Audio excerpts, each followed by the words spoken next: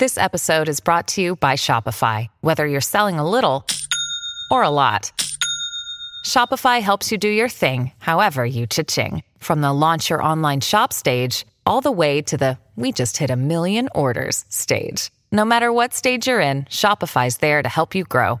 Sign up for a $1 per month trial period at shopify.com/special offer, all lowercase. That's shopify.com/special offer.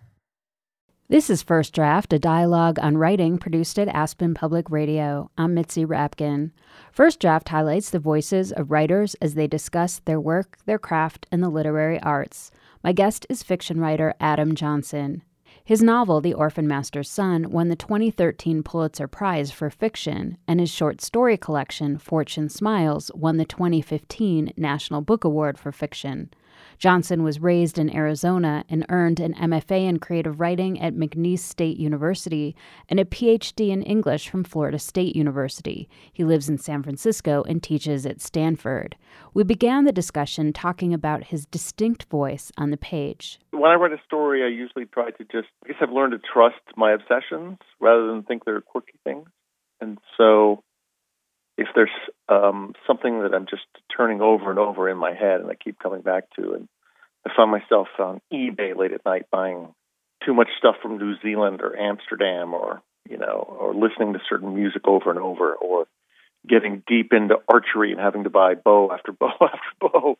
I think I've learned that if I put that into a story, that the unknown force that's connecting me to all those things will follow into the story too, and usually that's an emotional thing, and that will just go into the story and fuel it and charge it.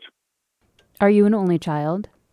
I am, yeah, and I'm the only child of an only child. I had a lot of time on my hands when I was a kid, and my mom was trying to start her private practice, so I was a real latchkey kid who would get up in the morning and my mom would be gone, and I would make my oatmeal. And then I would come home after school, and I would have all afternoon until she was home in the evening. So I spent a lot of time in my own head. What was the weirdest thing that you did when you were alone? I had a bicycle, and my kids, we watched them like hawks. But I guess those were different times, and I had a bicycle, and even as a little kid, a grade schooler, I would roam great distances, miles and miles on my own, and go to stores and the Pop Palace and things like that. One thing I used to like to do was it's one thing I did, was that I grew up in Arizona, and behind all the houses were like backyards and then fences and then like alleys where all the trash cans were. And I would go down the alleys and I would open up people's trash cans and stare at all of their garbage. And I don't know why I did it.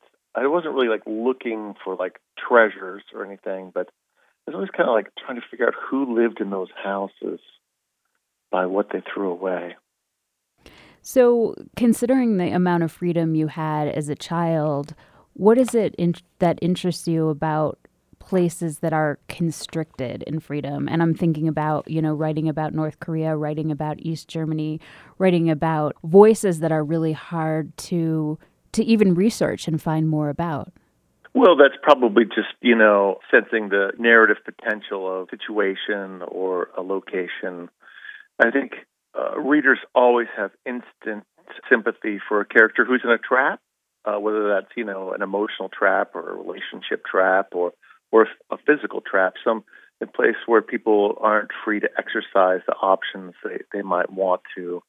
I think we also really have a great deal of feeling for characters who cannot articulate what it is that's wrong with them. They feel true and resonant, and they feel like real people. They're not experts on their own stories. Or some people can't tell their stories because of the consequences. There's a story in my new story collection, Fortune Smiles, called Dark Meadow, and it's about a guy, and he has sexual urges toward adolescents. You'd think, I don't want to, spend any time with this monster. I would cross the street to avoid a person like that. But narratively, the story's constructed. Here's a character who is trapped in this world. He cannot help, how he's become who he is. And he also can't tell anyone in the world, at his great peril what's going on. And so as the story progresses, like just a couple, narrative maneuvers make the reader, force the reader to really kind of care about this guy and his plight. And it's a pretty amazing thing that the story can do that. What do you mean by narrative maneuvers? Stories are constructed to gain the deepest psychological access and the truest portrait of someone. And in our real lives, we don't necessarily confront our deepest issues. In fact, we try to avoid them, and we don't really reveal those things to others lest they make us vulnerable. And so we go through our lives keeping those things hidden in private. But in literature, we do the opposite. We don't let people get away with being functional. We construct stories through maneuvers like adding other elements or putting people in certain situations or having developments that force them to confront these things that we normally, are better off in terms of like being functional people, avoiding. You're listening to First Draft, a dialogue on writing produced at Aspen Public Radio. My guest is Adam Johnson, author of the novel The Orphan Master's Son and the short story collection Fortune Smiles. I know you do a lot of research for your stories, and the story you're talking about, Dark Meadow, is about a guy who has urges for these adolescents, sexual urges, and you can't really get online and start Googling pedophilia because someone will knock on your door from law enforcement. So how did you go about researching this story? Probably the one time I didn't research a story because like you, I didn't want to type anything into a Google bar because all of that's tracked. I have a friend in the Arizona prison system, and he works with sex offenders who are incarcerated in group therapy sessions, and he also works with their parole officers, to help them transition, when they get outside. And, he's dedicated his whole life to this topic. He's a Christian. I think he feels, called by God to do this kind of work that maybe other people aren't itching to do. And every time I'm back in Arizona and I see him, I'm always curious about the work he does, which is not the kind of work most people do. And he gets insights that most people don't. And he's just, I would hit him with all these curious questions about who these men are and et cetera. And he'll just say, they're people, they're humans. He's always reminding me of their humanity and that they're not wired wrong or broken or traumatized. And, he talks about, it's not necessarily the depiction in my story, but he talks about the ways in which many people can go down a path of overstimulation and other means that kind of get them into these, dark territories where they don't understand boundaries anymore. And, it was always hard for me to believe, that people who make these transgressions have their full humanity. But that's what fiction's for, is you project your humanity onto figures you can't quite access through other means. And I decided to see if I could go find that humanity myself. It's funny that we're talking a lot about Dark Meadow because I listened to it online. You read it, and I found a copy of that online and listened to it. It was over an hour. And I'm just wondering if your experience of reading your work out loud is different than when you read it to yourself, and just sort of the art form of writing for the page versus something that's spoken. Well, there is that performative dimension. You probably know the experience of going to a reading and the reader turns out to kind of be terrible.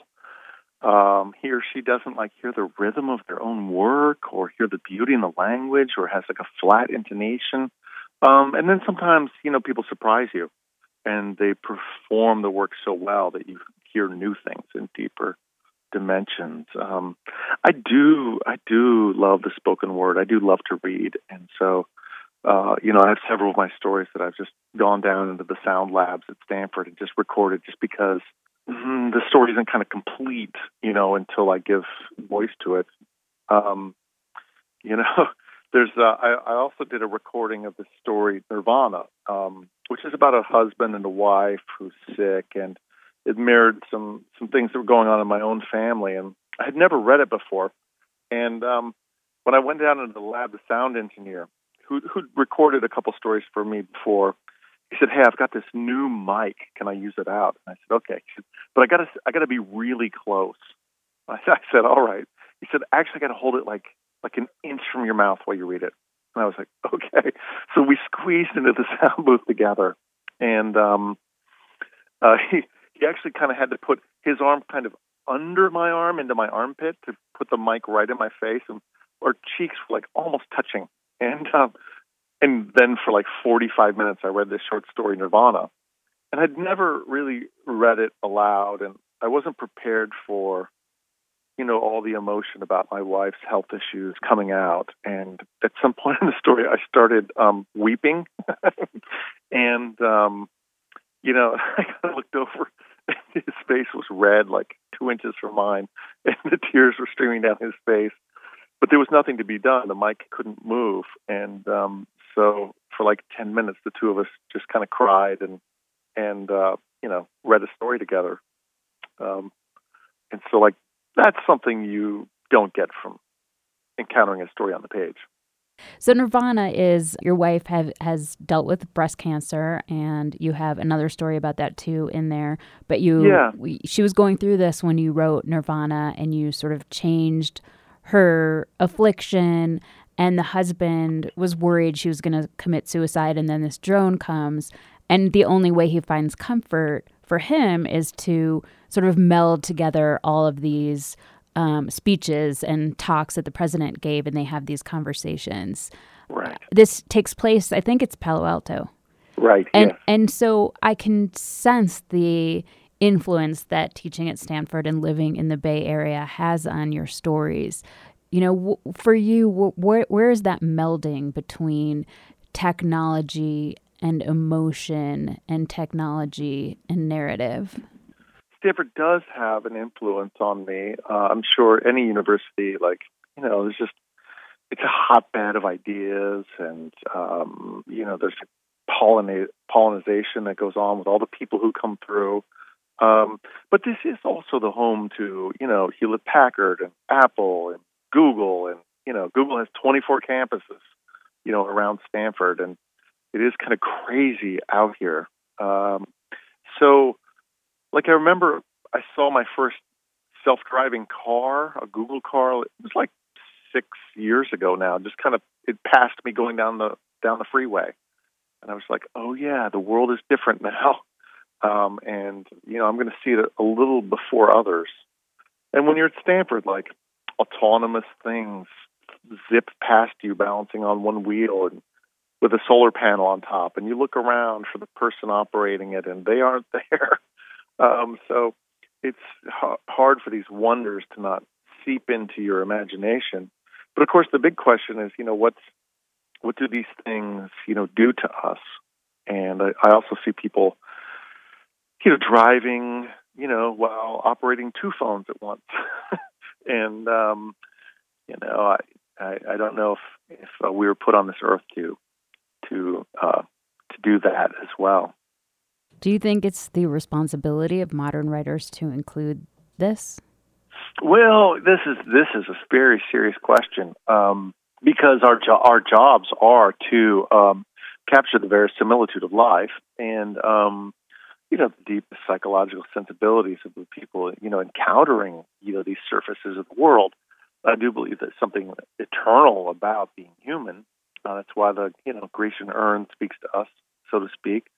But we are in a pretty different place compared to the history of mankind.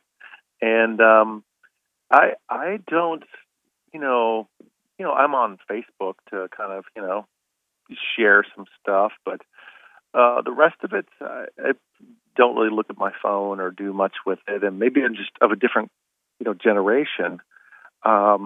But all the writers I know are terrified of phones narratively. And there's something really weird about this conundrum.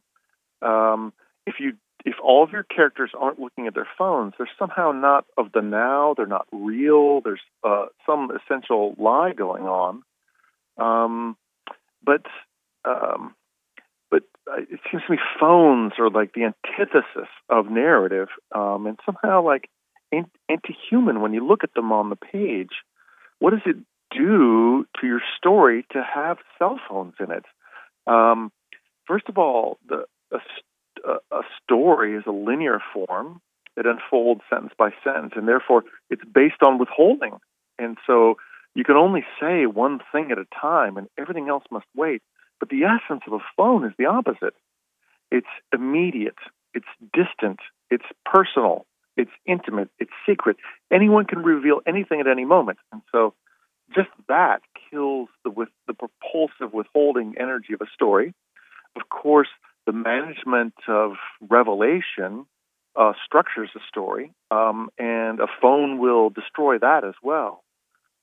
Stories build toward moments of confrontation, of externalization of inward thoughts, of two people taking risks to reveal essential things in person to one another. But what if you can do that at any time from a distance, anonymously or personally, without having to enact your desires by making a choice to engage another human being and taking all the risks that come with it? A phone undermines every one of those things. I teach a class at Stanford, which is, the Stegner workshop, which has, some really amazing young writers in it. And I asked them last year, I said, how are you handling phones? Because I didn't know how to do it. And they said, we're not, They said, we're scared to death of them. And, I think we're going to see a lot more period fiction because it just, my generation doesn't know what to do with it. But I think young people will come along in which it makes total sense to them, and they'll write, different kinds of stories, I suppose.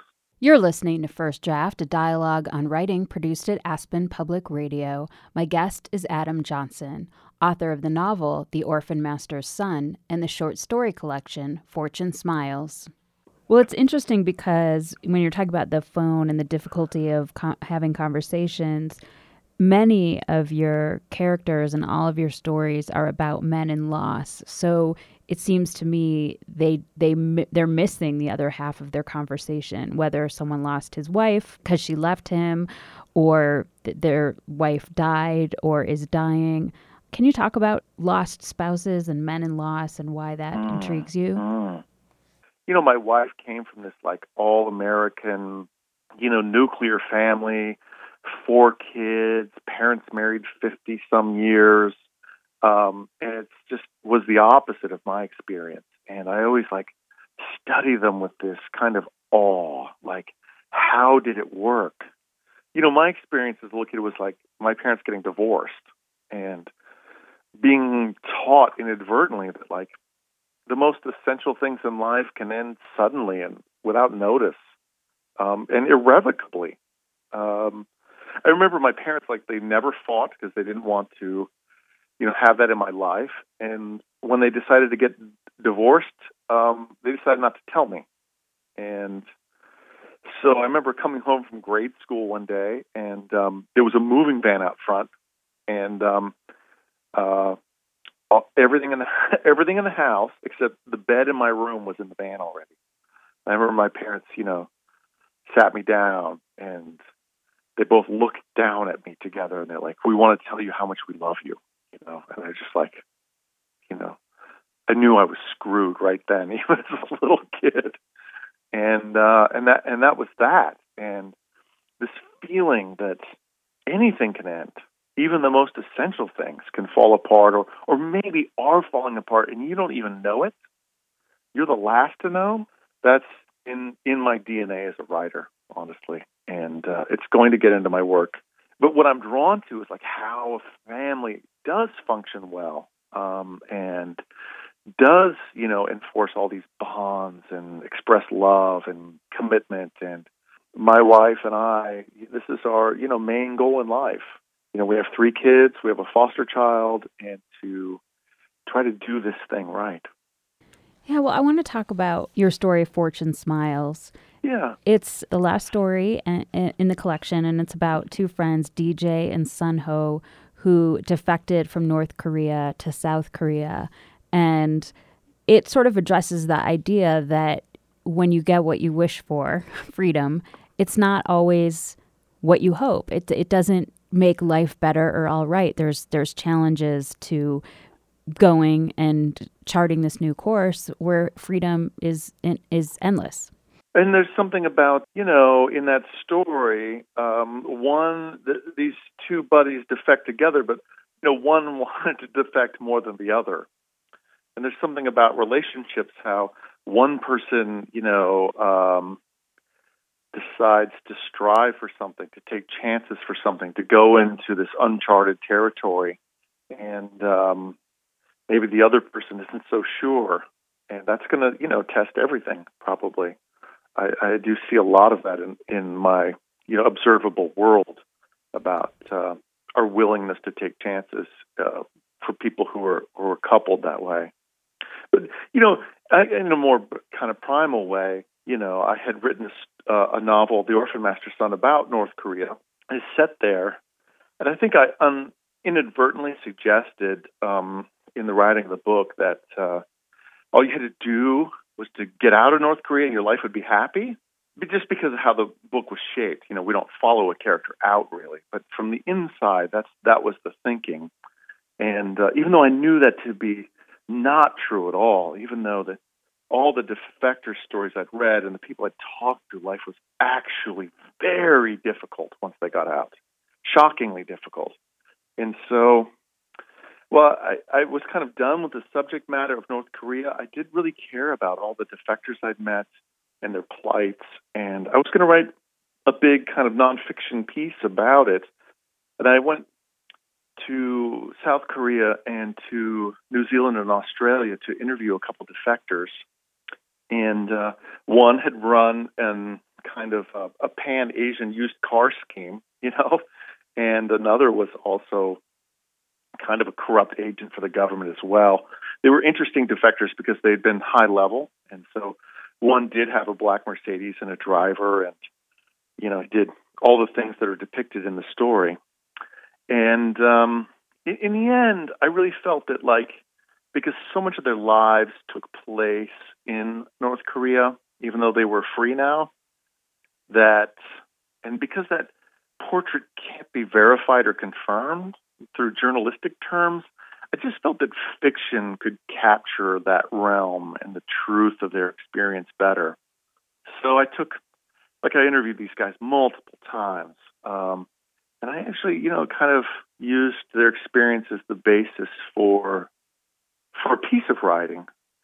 And for me, for fiction, the imagination is stimulated by things that are half seen. And, in the interviews I had in one of them, he mentioned that, when he defected with his driver.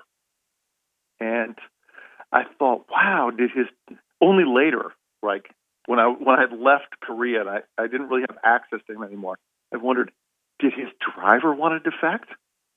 Did his driver want to leave track of his family, leave all connections to everything he'd ever had, and have no communications and never hear from any of them ever again? That notion of the perspective of the unwilling defector really stimulated my imagination. That was the story I wanted to tell. One of my favorite lines in the story and in the book was, so Sun Ho and DJ, they love going to fast food. Well, really, right. Sun Ho does, and DJ takes him. And when they go to this one fast food restaurant, Sun Ho cuts in line in front of everybody waiting. And you write, Sun Ho studied them a moment, then shook his head. He had no patience for South Koreans with their all-powerful sense of order and compliance. It was one thing to surrender to the rule of a murderous dictator, but what unseen forces did these Southerners obey? Tell me about writing that. It's question we could all ask about our own society. What are the norms that we don't question, and how do we fall in line and toe the line, so to speak? The North Korean defectors, I think, in many ways, it's an unsentimental place, and especially people who were alive during the famine of the late 90s had to learn to survive in certain ways. And, I think it's said, I don't know if it's necessarily true across the board, that the North Korean defectors are kind of direct and intense and maybe a little aggressive in certain ways, and by necessity, that they're survivors in a certain way. And I think when you go to another society, you can see things that people within it can't easily or readily perceive, and that's very true of us too. When people come to America, but as an outsider in South Korea, it's a very homogenous place and has a strong sense of civil order and of unwritten codes everywhere. And I was, surprised at the degree to which, we think of North Korea a certain way. But the rules can be turned as well. So I read something you said once, which was when you start a story, there are 1,000 doors to go through, but when you finish, there's only one. And I could see how this could be clear in a story like this, but harder in a story like Dark Meadow. How do you find that door? I'm so concerned with, like I said, I just write to believe. Do I believe this dialogue? Do I believe that this person, like in Dark Meadow, do I believe that he's a computer guy? Do I believe that he knows this world? Do I believe he's been hurt in an essential way? Do I believe he's really attracted to these girls next door? I just kind of get caught up in making every scene utterly convincing to myself that I often lose track of structure. I got to that story, and I knew that I was going to have to send our narrator to confront in person a world he'd only encountered online. And kind of after this he visits the studio where, exploitation films are made. And, kind of in the wake of that, for me, that was what the story had to do. And I didn't really know what to do with it after that. And, I gave the story to my wife, and, she said, "Oh, it's so clear. He has to masturbate at the end. He has to learn to take control of this." And I thought, "Oh my God, it was so obvious." But I was blind to it. And at the story Nirvana, I just wanted to get to this moment of intimacy for these characters who'd been estranged, and they do have sex, and it's a different kind of sex scene because one of the persons is paralyzed, and of course it forces confrontation of all their emotions, and it was a very kind of difficult scene to write, and that was the purgative scene for me to write. And afterwards I had no idea what to do. I gave the story to my wife. I said, "I'm stuck," and she said, "You idiot, you have a woman who loves, Kurt Cobain, and you have a machine that brings people back to life." My mind had put all the elements there on the page, and yet didn't, make the final connection. So that last door, I is as elusive to me as it is to others. You're listening to First Draft, a dialogue on writing produced at Aspen Public Radio. My guest is Adam Johnson, author of the novel The Orphan Master's Son and the short story collection Fortune Smiles. Can you talk about an author that influenced you as a writer? I really believe that certain writers hit you, at a sweet spot. You need someone to shine the light in a certain direction. And, for me, I remember Elizabeth Gilbert's short story collection, Pilgrims, Mark Richard's stories, The Ice at the Bottom of the World, kind of used language and setting in ways I had never imagined in my work, and they just opened doors and passageways. I remember Don DeLillo's Libra was like one of the huge books for me. This kind of operatic investigation of the Kennedy assassination that melded fiction and research and what we knew and what could have been. He also roamed in all of these different perspectives. And to me, he took language to an entire level that I didn't know was even possible. And that book by DeLillo, I think I spent 20 years trying to write that book, and like The Orphan Master's Son is my version of it, a big mix of reality and fantasy and language and all these kind of structural maneuvers. That was maybe an ode to him in a really primitive way. How about, do you want to talk about, or if you have a passage of something you wrote that was tricky or hard, or something that changed a lot from the first draft? Well, I keep a copy of my book in my back pocket at all times. Wait a minute. It must have fallen out. Oh, here's a copy of my book right here, The Orphan Master's Son. The book opens, there are 3 voices in the book. There's kind of a third-person narrative, which kind of follows fairly faithfully our central character, and then there's a first-person voice, and this is the voice of an interrogator who tries to get the story out of this character afterward. And the story's so incredible, our first-person narrator can't quite believe it. Then once he takes the story from our character, the state takes the story from the interrogator and turns it into propaganda. And so we hear this person's tale 3 different ways. But we see the reality of it, we see the impossibility of it from a fellow citizen, and then we see it twisted to be used by the state.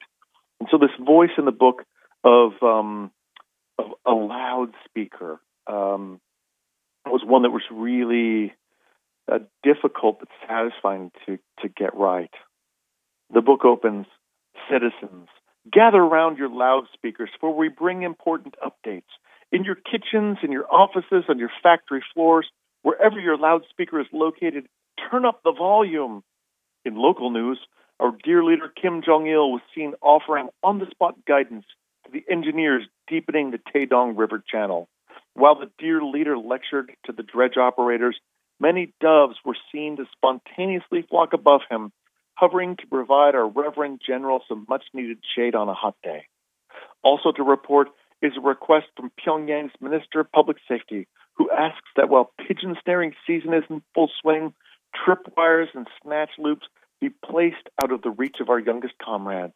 And don't forget, citizens, the ban on stargazing is still in effect. Do you want to say anything else about that? I started reading the Pyongyang newspaper, the Rodong Shinmun, which means the Workers' Party paper. They translate it into English, and so I read it every morning for 5 years. And before I read American news, I was pretty obsessed. Things like that would be a headline: doves circling to shade Kim Jong-il as he takes a walk. And Kim Jong-il lecturing every day normal people on the best way to do things. Getting this paternal, propagandistic fairy tale voice right was a real test for the book. And actually, this page that I read from was the last page that I wrote. It was so, I had to know those other 500 or 600 pages completely before I could get the voice that emanated from it. Where do you write? I write in a medical library at the University of California, San Francisco Medical Campus. What do you do, or where do you go to get away from writing? Wow.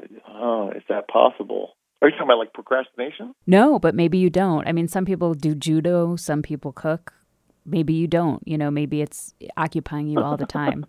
I do feel like, all those lines of dialogue keep popping up while you're, in the shower or eating your Wheaties. I think whether I'm aware of it or not, I think my mind is always working on fiction. Who do you show your work to first to get feedback? Oh, to my wife. And how have you dealt with rejection? Rejection's an opportunity to steel yourself in, your confidence of the rightness of your work. And what is your favorite word? I think one word doesn't seem very fair. That I could only pick one word. I don't think I have one, chambered. I would say the right word at the time is probably the best word. You've been listening to First Draft, a dialogue on writing produced at Aspen Public Radio. My guest was Adam Johnson, author of the novel The Orphan Master's Son and the short story collection Fortune Smiles. You can follow First Draft on Facebook. Just look for First Draft, a dialogue on writing, and click like, and on Twitter at First Draft APR. You can email me at firstdraftwriters@gmail.com. I'm Mitzi Rapkin. Thanks for listening.